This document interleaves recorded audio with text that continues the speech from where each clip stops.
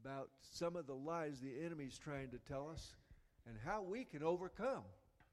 Amen. Amen. I decided to move a little closer to the light since we got some more folks on this side tonight. Isn't the Lord good? Try not to breathe too hard when I look down. Sounds like there's a rumbling out there, of thunder. But it is good. We've been talking about the lies of the enemy. And how many know he is the liar. That's right. He's a cheat. He's a thief. He's a deceiver. And he's an accuser. So he will try to accuse you of things you didn't do. And he'll try to tell you things like, well, you can't be forgiven. Yeah. Or you're not good enough. How many folks ever heard that when you were growing up? You didn't think you were good enough. I always thought I was too skinny. I was skinny as a rail. I could turn sideways and disappear, is what Coach Daniels told me in high school. He was my 9th and 10th grade basketball coach. And then he called me Bones. And then everybody started calling me Bones because I was so skinny. He would tell people, he said, I got a special play. Bones is going to lay down on the stripe and disappear. Then when he jumps up, throw him the ball so he can score. You know, that's a real good self-esteem builder, you know, back then. But I kind of took it in, and I had sharp elbows when I played basketball. And I remember Mike James, he's gone on to be with the Lord. He was from Twin Rivers, and he used to say, Bones, you always had such sharp elbows. I said, well, I'm sorry. I didn't mean anything by that. And then he was one of the main helpers here in the church for a long time, helping us get this building together and everything. But, you know, God is doing something. He is. Now, this is part 4, I believe. 5? Okay. This is the 4th lie, then, I'm sharing.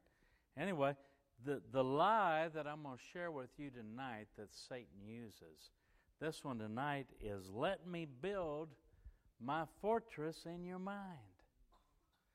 You know, he thinks he can help your mind better than you can, or that God can.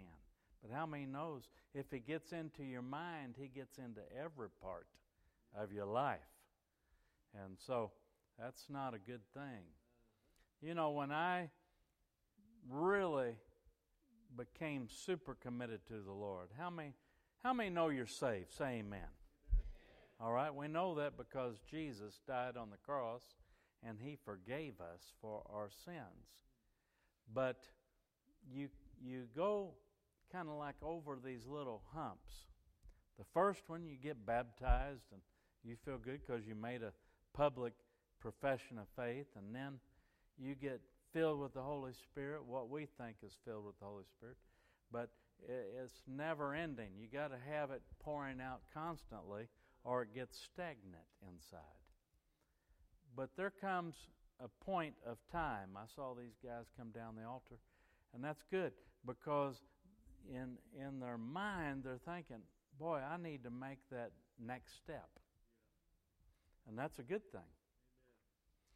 But I was in New Orleans, and I was in a fired-up church, and I was 23 years old and out of college and now teaching school, coaching basketball and baseball, and in a live church.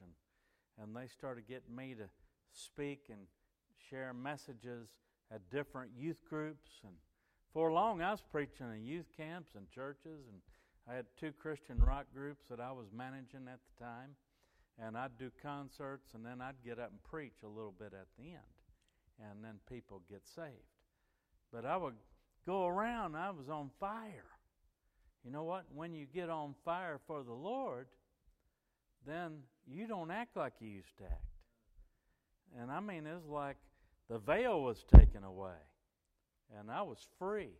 I was free to be myself in the Lord. And so there's a lot of things I did. I threw away, I had a fantastic collection of rock and roll music. Back then they were called vinyls. They were records. And if you threw it, you could decapitate somebody if you caught them off guard. Because they were flat and about that round, like a Frisbee. You threw them things, they're dangerous. But anyway, I had a really nice stereo. My stereo was worth more than my car was. I don't know if anybody relates to that. I had an old car, and it ran good, but it was an old car, and my stereo was nice. I could crank that baby up, and the whole neighborhood could hear. But I decided, man, if I'm going to serve the Lord, I can't be serving two masters. And I'm not saying if you turn on the radio and a little music that's going to send you to hell or anything, but I just decided I don't need to listen to this music anymore because it was an idol to me. And so I got rid of them. If they wouldn't break, I bent them so they'd be warped and nobody else could ever play them. Somebody said, well, you should have sold them. I said, yeah, but I'd just be contributing to somebody else's mindset. Because you know what that music would say was to do things that weren't right. And so I had to get rid of all that. And, once in a while I'll hear something out in the store or something, maybe an old song, and it triggers a memory. But it's not stuck in me anymore. And so, I can just let it float on by. But I got rid of that stuff because I knew it contaminated me. And that's what you have to do if you're really going to be more than an overcomer and you're going to make a difference. Then you have to be committed. And so, the devil wants to make you believe that he can have a little fortress here and God can have this part over here and you got this part here, and you can kind of cohabitate. But God doesn't like to share a house with the devil. Amen. And so he just is not allowed to stay. And I want you to know the lies of the enemy are not for you. But this lie, let me build my fortress in your mind, is a lie. Don't let the devil come in and plant any thoughts in your mind, and it could be anything. Because, we're spirit and we're flesh. And the Bible says that the spirit and the flesh war against each other. Now, we're three parts. We're spirit, soul, and body. So, the spirit man, you can't see it. Your soul, you can't see. I mean, you got a mind, but you can't see it. It's your brain that's in between your ears and inside your skull. That is your brain. And the brain, as long as your heart is pumping blood, it's going to get nourishment and oxygen, and it's going to operate. It's made to operate a certain way. And of course, Adam named all the creatures and all the plants and all the animals. But you know what? When he and Eve were in the garden, they were 100% well. Now psychologists will tell you that if you used 8 to 10% of your brain, you'd be a genius. Most people don't use more than 4 to 6% of your brain's capacity. And it's kind of like we've been dumbed down by the devil. He doesn't want you to use your capacity. He doesn't want you to have a vision for God. But God, when He moves things, it's tremendous. He said if you have faith in God, you can speak to a mountain and it can be cast into the sea. And I tell you what, the more you can walk with God, in tune with God, and in faith in God, you can do things that are beyond your thinking. I was in Texarkana, Texas. I don't remember if last Wednesday I shared this with you guys, but my wife and I went there and visited again, and then we went down to New Orleans to see her mom who had her 99th birthday. But I went to Texas several months ago, and I met with a young man and his wife and this other couple. They wanted to start a church. And so they started it in this couple's house. And so sometimes they'd have 6 or 10, They only had 4 last time I was there. But I told him, when I met with him before, I said, if you'll start going to coffee places, sitting down, drink a cup of coffee, and strike up conversation with people. I just really felt like that was a key. I said, if you'll do that, God's going to do something. And so, lo and behold, when we went this time, I had more prophetic insights by the Holy Spirit that I told them. And once again, I told him, you got to make sure you go drink coffee with people. You got to get to know people. And so he ends up calling me and telling me, hey, after you were here, I was drinking coffee over at this coffee shop, and this man walks over. He's an older man, and he walks over with a younger man, and he said, are you a pastor? And he said, yes. He had been a youth pastor for many years, and yet now they were trying to pastor. I know what it's like to try to start a new church, and almost nobody comes. That happened to me in New Orleans. I was ready to give up and go back into school teaching. But, you have to let God, and one brother reminded me the last time that they were here that I shared about the old washing machine on the back porch and how it squeezed everything out of the soap, and then you put it back through to the rinse, and you put it back through, and then it's stiff as a board, and you went and hung up a shirt, and it looked like this, or a pair of pants, and it was flat, and you'd hang it up on the clothesline. That's how it was when I was a kid. We didn't have a dryer or a regular washing machine when I was I was about 12 years old or so, 13. And then you had to find a place to put one, because those little shotgun houses that we lived in at the time, they didn't accommodate it very well. But anyhow, I told him, I said, if you'll drink coffee with some people, things will happen. And so this older man said, well, I want to know more about you. He said, the Holy Spirit's really put it on my heart to talk to you.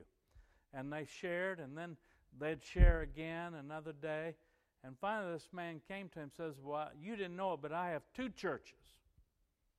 I have one in Texarkana that's got 30 to 40 people and a building and land, 12 acres. And he said, I got one in this other town.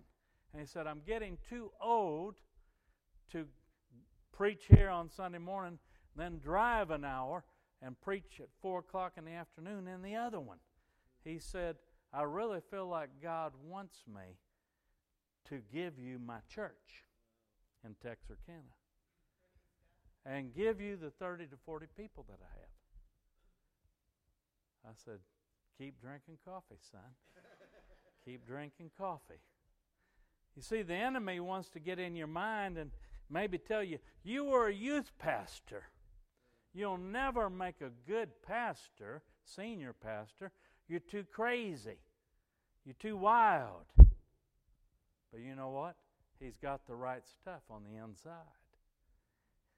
And God will do it. Don't ever give up on a dream that God's put in your heart. And see, that's why I felt like I got to go see this guy before we go see her mother. And it was right on time, because you never know. You feel alone, or you feel like maybe God forgot you or something, and the devil will come and try to get and rent a room in your house. He'll try to get in. Let's look at 2 Corinthians 10, 3 and 4. It says, for though we walk in the flesh. Now let's talk about that for 1 second. The flesh is not your spirit, but the spirit and the flesh are at war with each other. The flesh, it has 2 components. It has the soul and it has the body. You know what happens when I get up in the morning? I'll tell you what happened this morning. My wife's in the nursery, so I can say it. I went into the kitchen and I got a cup of coffee, and I noticed she had made some cinnamon rolls for my brother and sister-in-law and Hank and Millie Bowles that came to our house because my daughter got married last Saturday. And so there was one sitting in that thing all by itself. Well, I'm trying to get a handle on not allowing diabetes to take over my life. But there was that cinnamon roll, Sister Tara, and my spirit man wasn't quite awake yet. But I tell you what, your flesh wakes up with you as soon as you get up to go tinkle. And you come back, and I went to get my coffee, and then I saw that cinnamon roll sitting there.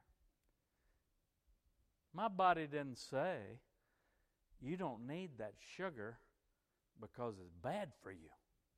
No, Stephen, my body said, yum, yum, yum. You should eat that cinnamon roll because it will taste good. It just might make your tongue slap your tonsils. So I went ahead and got that cinnamon roll out. Nobody was there. Nobody was left. I'm there by myself and the dogs. And the dogs don't care. Dogs will never give you good advice. And I put that cinnamon roll on that paper plate, put it in the microwave, hit it on for about 10 seconds. And I got it out, and that sugar was glistening on top. And I put my finger on it like the Pillsbury Doughboy. And, man, it passed the finger test, because it went in and poked back out. And so I got my fork, my coffee, and I went in there and sat down in my favorite chair. And my body said, yummy, as I put it in my mouth. My soul, Tara, my soul didn't even want to think about it. It's too early. The soul is supposed to be, now if you go by psychology, Freud used to say the id was the pleasure principle. He was probably an atheist, so I don't care what he said, but he had a little bit of common sense once in a while. But the id, I-D, I don't know why he named it that. That's the stupidest thing I ever heard. But the id was a pleasure principle. That's what the body wants. The body wants to eat. The body wants to drink. Whether it's water, tea, or alcohol or whatever, the body craves what it wants. It doesn't have a conscience. The body just lets go. So the second component, according to Freud, was the ego. And the ego was the policeman of your personhood. And the superego was your conscience. Well, in the Bible we called it the spirit, soul, and body. If Freud just read the Bible, he had already known all about it. But the body doesn't care. It just wants what it wants. If you go eat pizza, it won't tell you to stop eating after 3 pieces, It'll just let you eat all you want to until it feels full. But the soul is trying to determine what is right. That's why, what do we say? Our soul, how many souls got saved last night? See, they're talking about because the person decides, yeah, I need to be saved. I need to accept Jesus. I need Him to become my captain of my salvation. And I need to police the body. And I need to listen to the Spirit because He's the conscience, the superego. And so the Spirit wars against the flesh, but the flesh has the soul and the body. And so we're wrestling with our thoughts because we'll say, man, that sugar's trying to contaminate me. But the body says, yeah, but it tastes so good. And see, the devil, he knows if you start listening to what's not your spirit, then you're not going to be listening to the Holy Spirit. You're going to listen to the flesh. And the flesh is going to try to let you get the devil to move in. And he'll try to get you down the wrong direction. But that's why we say we don't walk in the flesh. In other words, if you're going to be an overcomer, you can't walk by the flesh. But he said, we do not war according to the flesh. You can't win that war. If it's booze, drugs, sex, just bad habits, or overeating, or whatever, you cannot win that war with the flesh. The only way you can do it is if the Holy Spirit moved into your spirit and his voice becomes a little bit louder. And so for the weapons of our warfare are not carnal. In other words, they're not physical, but mighty in God for the pulling down of strongholds. They're mighty in God to pull down those fortresses of the enemy. The enemy wants to take over, but the only way you can stop him is to suppress the flesh enough to where the spirit man becomes a little bit louder, a little bit stronger. Here's a statement for you. It's out of my notes. It'll be up there probably. Satan, the accuser, desires to possess strongholds in a person's mind to lock out the voice of God, as he wants to cause us to doubt the Word of God and make us have a lack of faith and lie to us about our destiny. You see, it starts out with a little thought. You plant a seed, and then it grows into something. You know, I had Miles Monroe come preach for me in 1993. And he was a speaker out of the Bahamas, a well-known Christian speaker. He wrote many books. But he asked me to get him some orange seeds to come to we were renting the high school auditorium because our church was destroyed by the Hurricane Andrew. And so I got them, and he held up those seeds, and he said, "What do I have in my hand?" And he held up the seed, and most people, anybody close could say, "Well, it looks like an orange seed." All right? So then if I held up that seed, what would you say? What is this? A seed?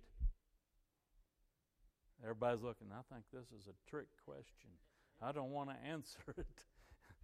Most people would say a seed. Why? Because in the flesh, that's what you can see. But he said, no, that's not a seed. It's a seed that's planted in the ground, and then over time, as it's nourished by the water and the sunlight, then we raise up a tree. That seed becomes a tree. Then he said, okay, what do I have standing here now? What would you say? A tree.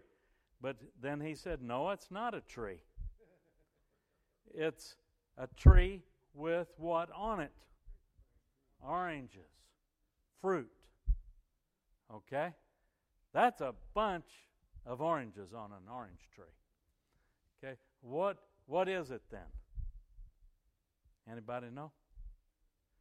It's a bunch of fruit, but what's in the fruit? Seeds. My God Almighty. I can't hardly believe it. Then you get all those seeds out of those oranges, and then you go on a big piece of land and you plant that seed about every so often, and it starts growing up what? Trees. But is it just trees? It's a whole orange grove.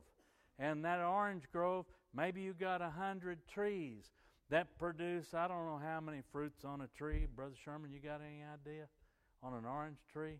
It must have at least, let's say, 100 oranges on it, or more, maybe 500. So you got 500 oranges with about 6 or 8 seeds in it, and then you got it on all these acres, and before long you got a grove, but then you got all these seeds, and then you got to get more land, then you have more trees, you have more groves, and guess what? You have a destiny. It's not just the seed that was in somebody's hand. But the devil wants to move in, and he wants to accuse you. He desires to possess strongholds in your mind and cause you to doubt the Word and not reach your destiny. But God wants everybody to reach a destiny of some kind. You know, to be a professional basketball player, you didn't just go out there and sign a contract, you know.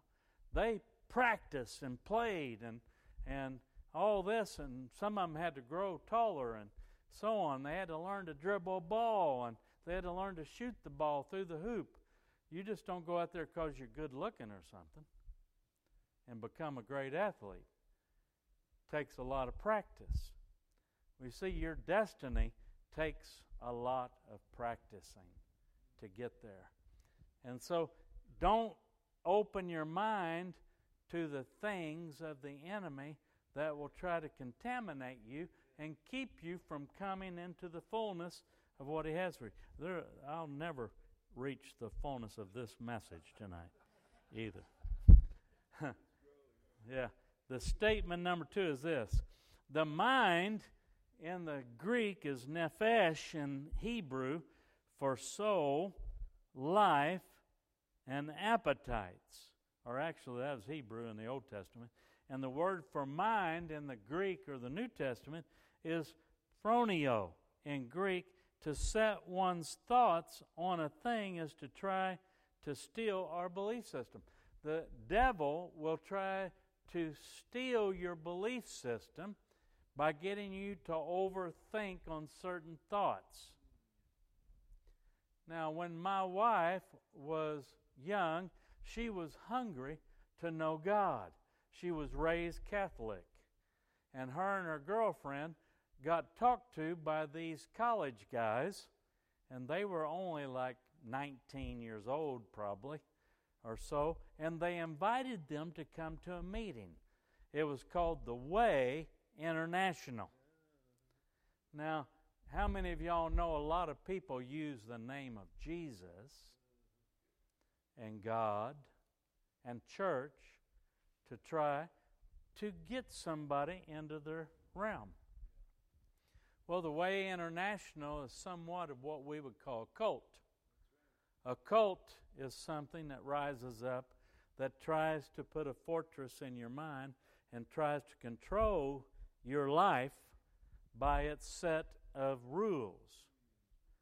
Now, we could say there are other groups too. I won't bring them up right now. But there are, and if I brought them up, I know I would offend somebody out there in this world somewhere. But this Way International got them to come to these meetings and got them confused, and then they tried to teach them, and they weren't even calling themselves Pentecostal or charismatic, but they said, you need to be baptized in the Holy Spirit. And the ones who believe in that, in Pentecostal and charismatic, believe that you speak in tongues. Now, on the day of Pentecost, they spoke in tongues. They called it cloven tongues of fire came upon them, rushing mighty wind. The power of God swept through that upper room. There's 120 of them up there, and all of them were filled. And people heard them speaking in other languages with a Galilean accent. Now, they were speaking different languages that they didn't know.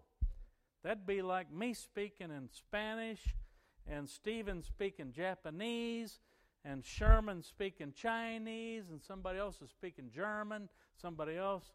They were speaking all kinds of different languages. And I'm getting off track, and there's a big rabbit running down the road, and I'm chasing it. And I got to be careful, get back on target here. But you see, the thing is, Paul wrote, he said, though we speak in tongues of angels or of men, and we have not love, we're just a noise. So see, it's not just about trying to prove to somebody you have the Holy Spirit by speaking in another language. I think it's great if you do. But the Way International, they get you in there, and they might say, tie, tie, tie, oh, ta, ta, ya.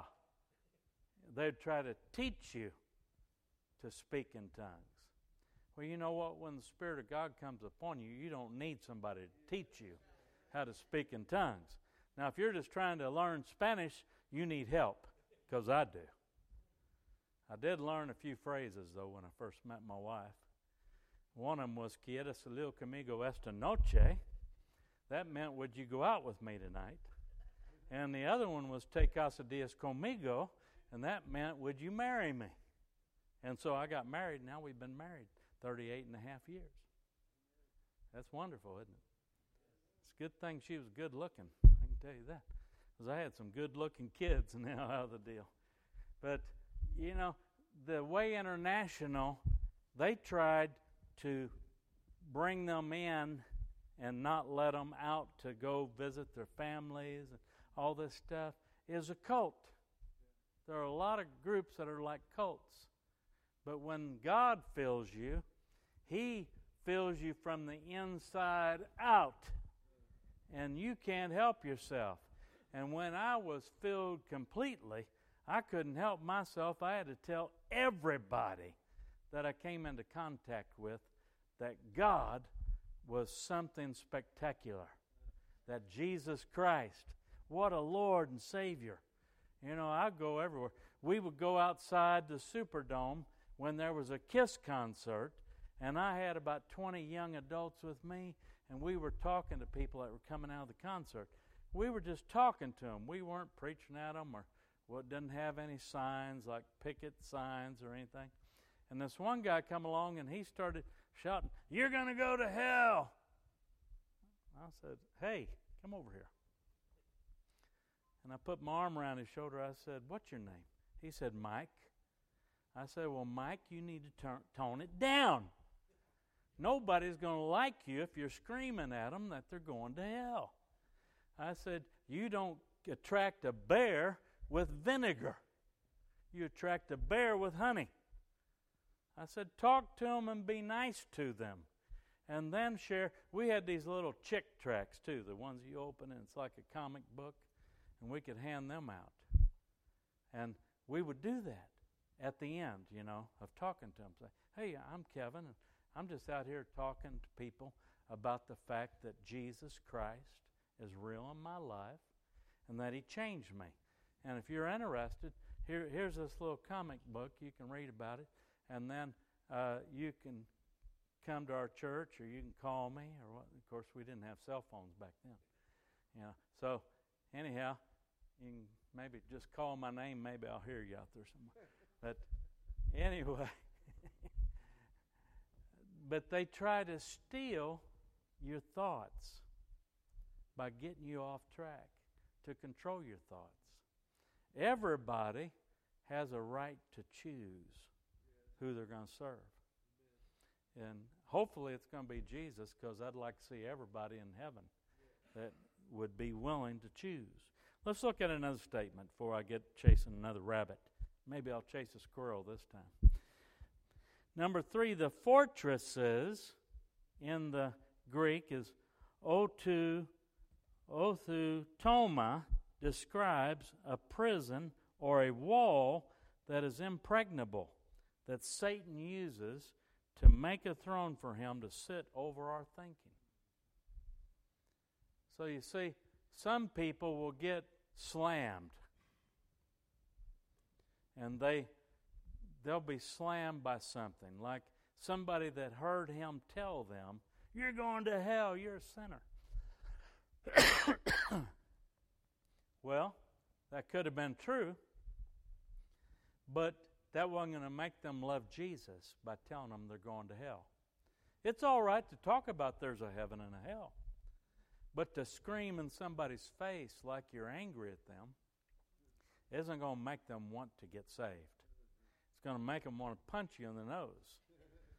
And so I pulled him aside and talked to him, and he ended up coming over to the church where I was, and I nurtured him and mentored him some, and he became a great man of God, and he was on the staff of Teen Challenge down in New Orleans, and he had a position.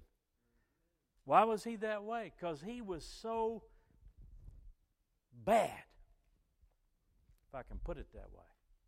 He was a drug dealer in his before Jesus times. He was a drug user. And he was witnessed to by somebody who gave him a tract. And he wadded it up, put it in his pocket, and he thought, "My life is terrible. I am miserable." He told me a story. That's why he was so violent. He wanted people not to go to hell, and he would scream at them. I told him that's not the way.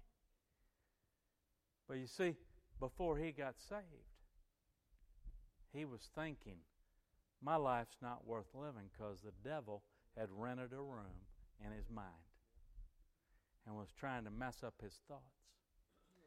And he was overweight. He wasn't the most handsome guy in the world, if I can put it nicely. He couldn't keep a girlfriend.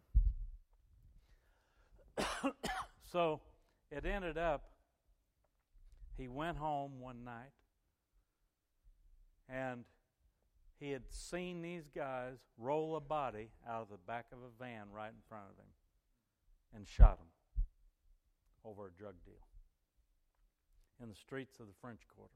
I lived there 5 years. I was down the quarter quite often talking to people about the Lord. I talked to all kinds of people. And so Mike saw that, and he was a drug dealer, and so he thought they would put him in there with a lot of them, and he was scared. So he went home, he pulled out a 9mm, set it on the table next to his bed, and he thought, man, if I don't feel different in the morning, I'm just going to end it. So when he woke up in the morning, he sat on the side of his bed, and he got out the gun. He said, I feel terrible. I don't think I'm valuable. I don't think anybody cares about me. And he put the gun right here in his mouth. And about that time, he saw the top of his mom's head walk by outside his window, his bedroom window. And he took that gun down. Because he didn't want her to just hear it, come find him that way. He said he saw that wadded up Chick track laying on top of his nightstand, and he picked it up, unwadded it, and started reading it. You know, they all have little different stories. And so he got to the end where it said, if you believe this, then you can confess your sins and invite Jesus Christ into your life. So he began to cry. I'm talking a big old bruiser, a drug dealer. You know, he'd been real deep in it. And he cried out to God and said, God, I need you. Please forgive me for what I've done and who I've been. And then somebody introduced him to Teen Challenge, and he went through Teen Challenge. And then he came out of the Teen Challenge, and he became a leader in Teen Challenge. And so I ended up becoming his friend after that KISS concert occasion where we met. And I started getting him to hang around with us. And he became more valuable. You see, when we surround each other with thoughts that are good and not bad, not evil, then we become more valuable. And we begin to get a picture, maybe, of what our lives can be. You know, some people can be business people. I had a friend call me yesterday that I hadn't talked to since a year after our wedding. It's been 37 years. He found my number from another friend, and he called me. He lives in Memphis. He said, I got your number from Robin, my buddy, many, many years. And he said, I just want to talk to you.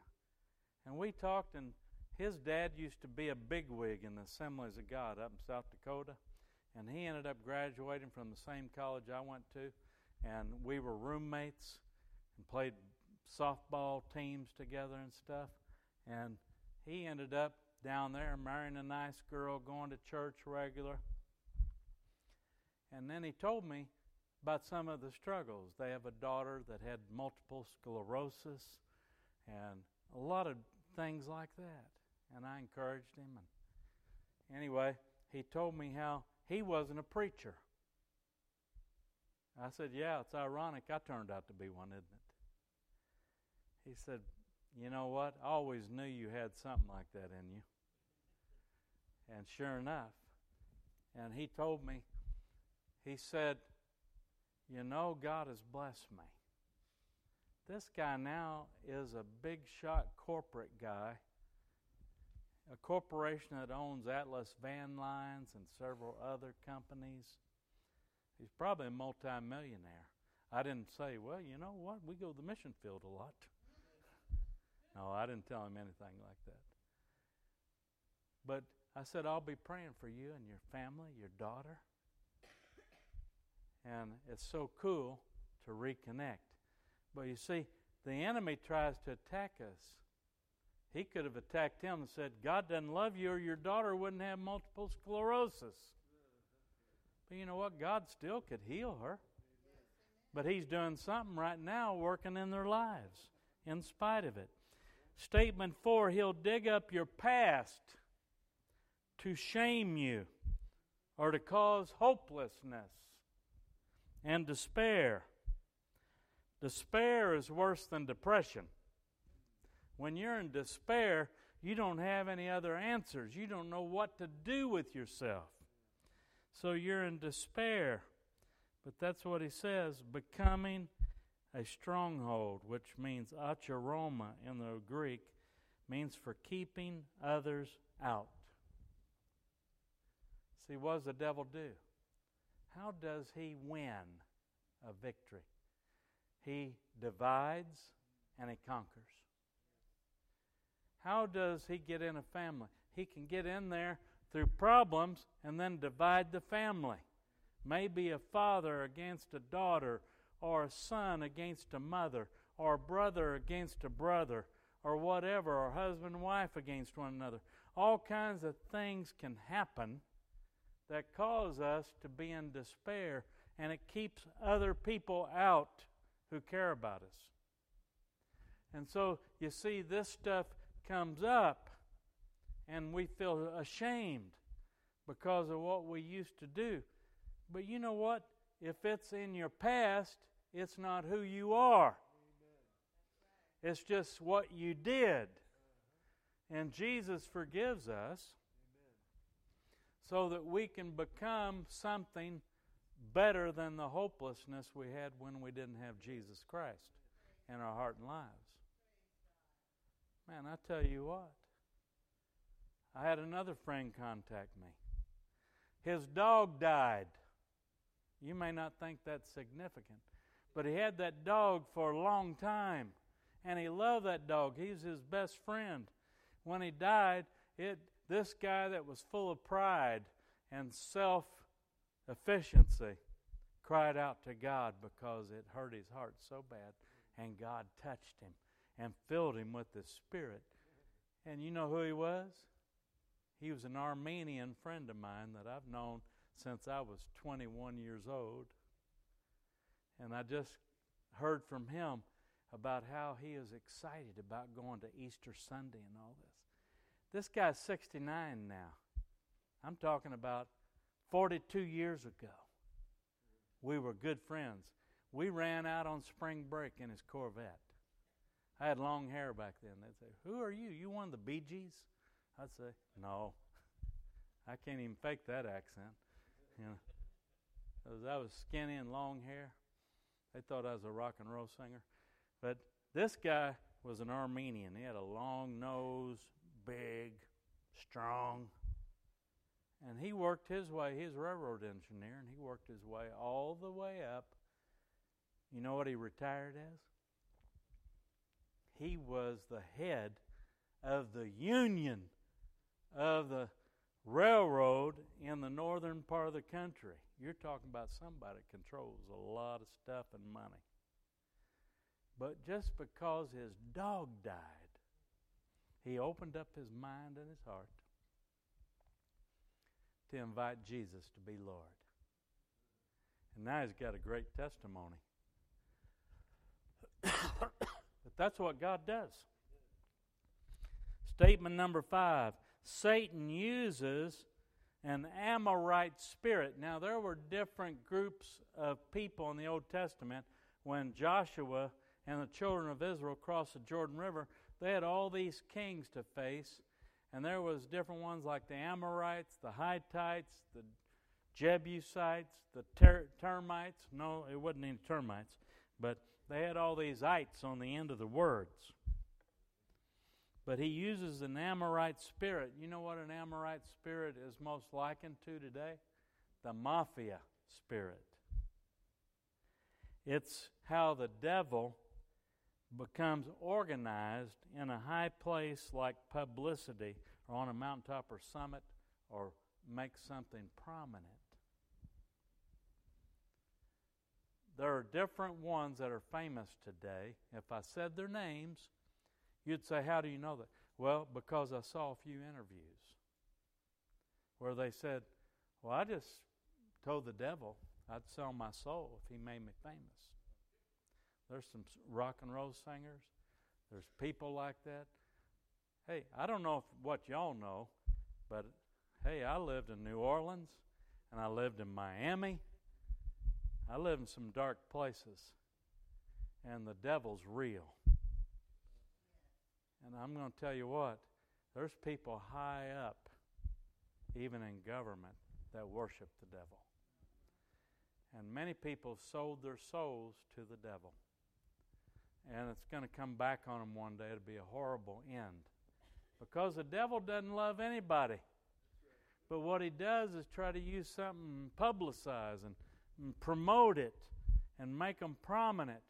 He might help them sell more records or help them sell something or be in position of power and money and use all kinds of stuff to get there. But that's one of the ways the devil lies to us. Statement number 6. The enemy wants to fight your forward movement by accusations and intimidation, like the Jebusites when they shouted at David and told him, the lame and the blind are going to defeat you. They tried to tell him he was weak, but God had made him strong. You're talking about a little shepherd boy that took 5 stones and killed Goliath and chopped his head off. That ain't no wimp. He was just maybe a 16, 17-year-old kid. But he told them they'd defeat him. They don't want you to tear down the idols and evil altars that control your life. We could even call it, if we put a name on it, the Python spirit that wants to prophesy falsely to control your life. Now, I believe in prophetic words, but some people could give people a prophetic word and it's not true. It's false. There was a group, I got 5 or 6 families that came to my church in Florida because there was a guy that came and said, all right, and he was pretty well known in certain circles. He said, whoever's going to give $1,000 tonight, come on up here, and I'm going to prophesy over you first. So, man, people ran up there with their checks. And then after that, he said, okay, everybody's going to write a $500 check tonight. Come on up here, and then I'm going to prophesy to you. And then he said, well, now if you got $100, I'll prophesy over you. And these people that left came to our church and told me that story. I said, well, I've never prophesied over anybody for money. That's like being a psychic, calling the psychic hotline, 1-900 something, you know, and you get charged money as long as they keep you on the line. That's evil. But the devil will try to mingle and mix with some kind of Christian belief system to try to get people off the track. And they'll start saying, well, hey, man, they said I'm going to be a millionaire. Well, what are you going to do about it? You going to go get a job? You're going to save a little bit of money, and maybe then you'll invest in something one day? Well, look, you're not going to necessarily get to be a millionaire, and I'll guarantee you this, the lottery won't make about 99.9% of the people that ever play it won't make them rich. So you see, the devil just wants to get the door open a little bit so he can get his foot in there. then he can slide in. See, he doesn't have to act like the big cheese. He'll just get you thinking the wrong way.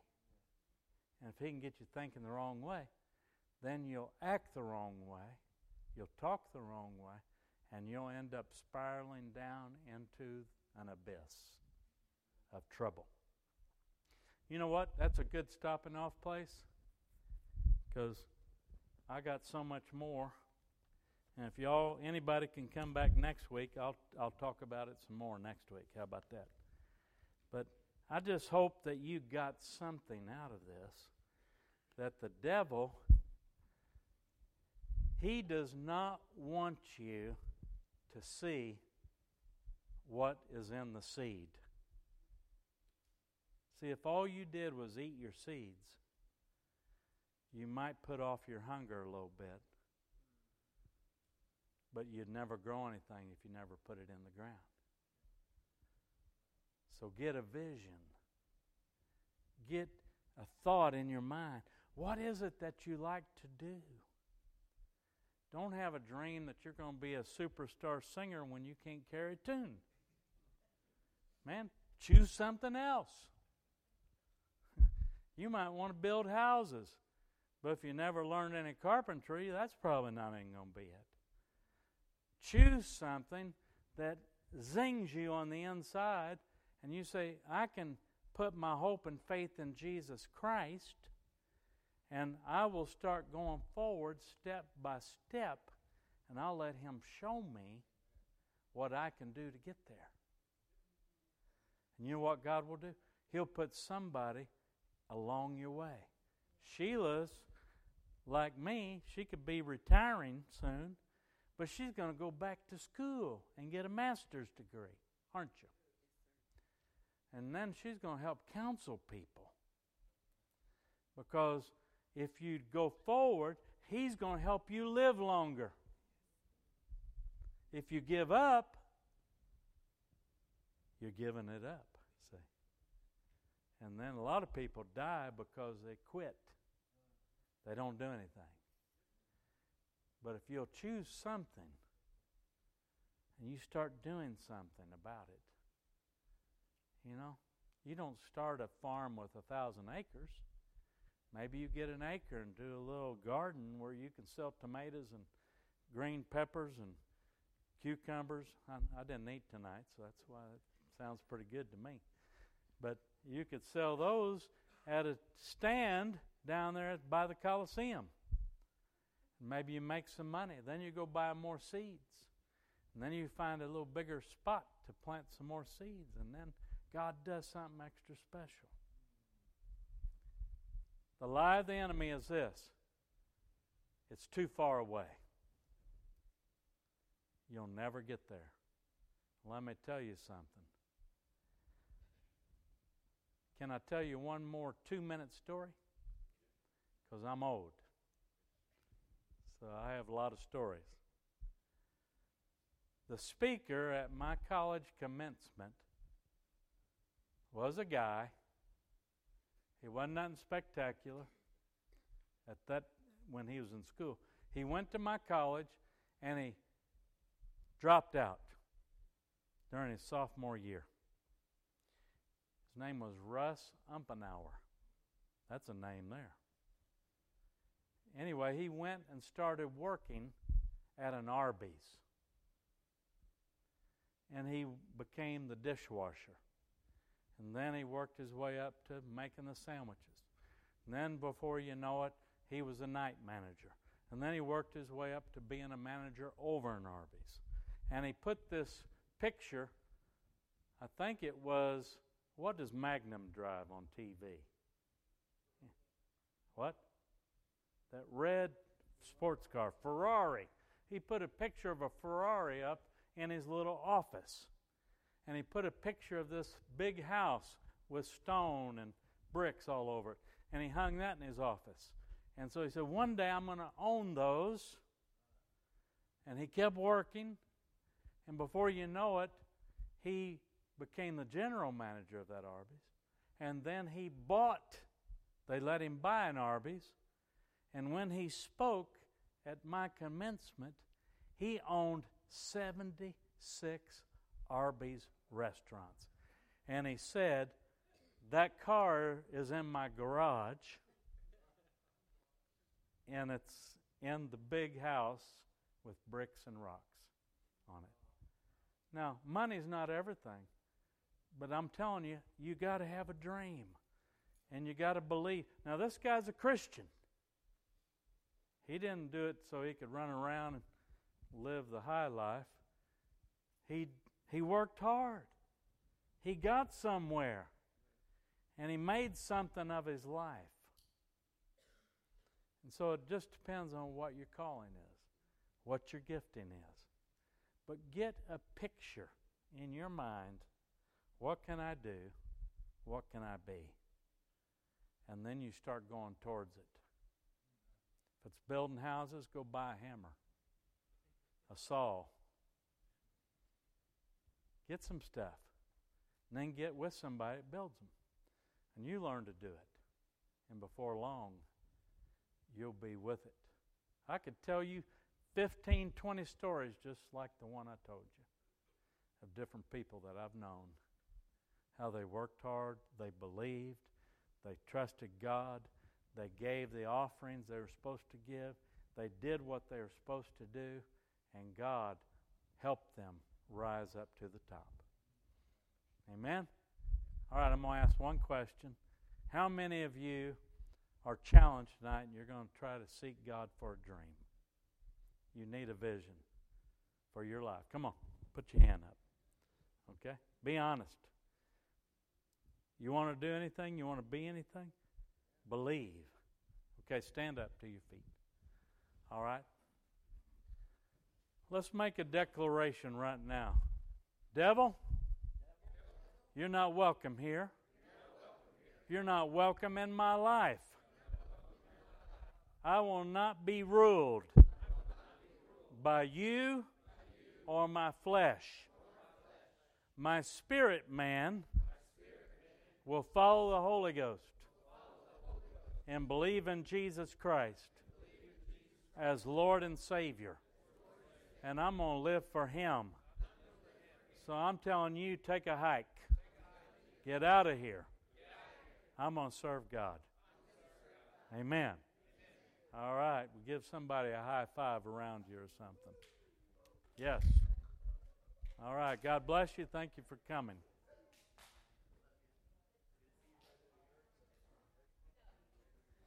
If y'all come back next week, I'll finish it.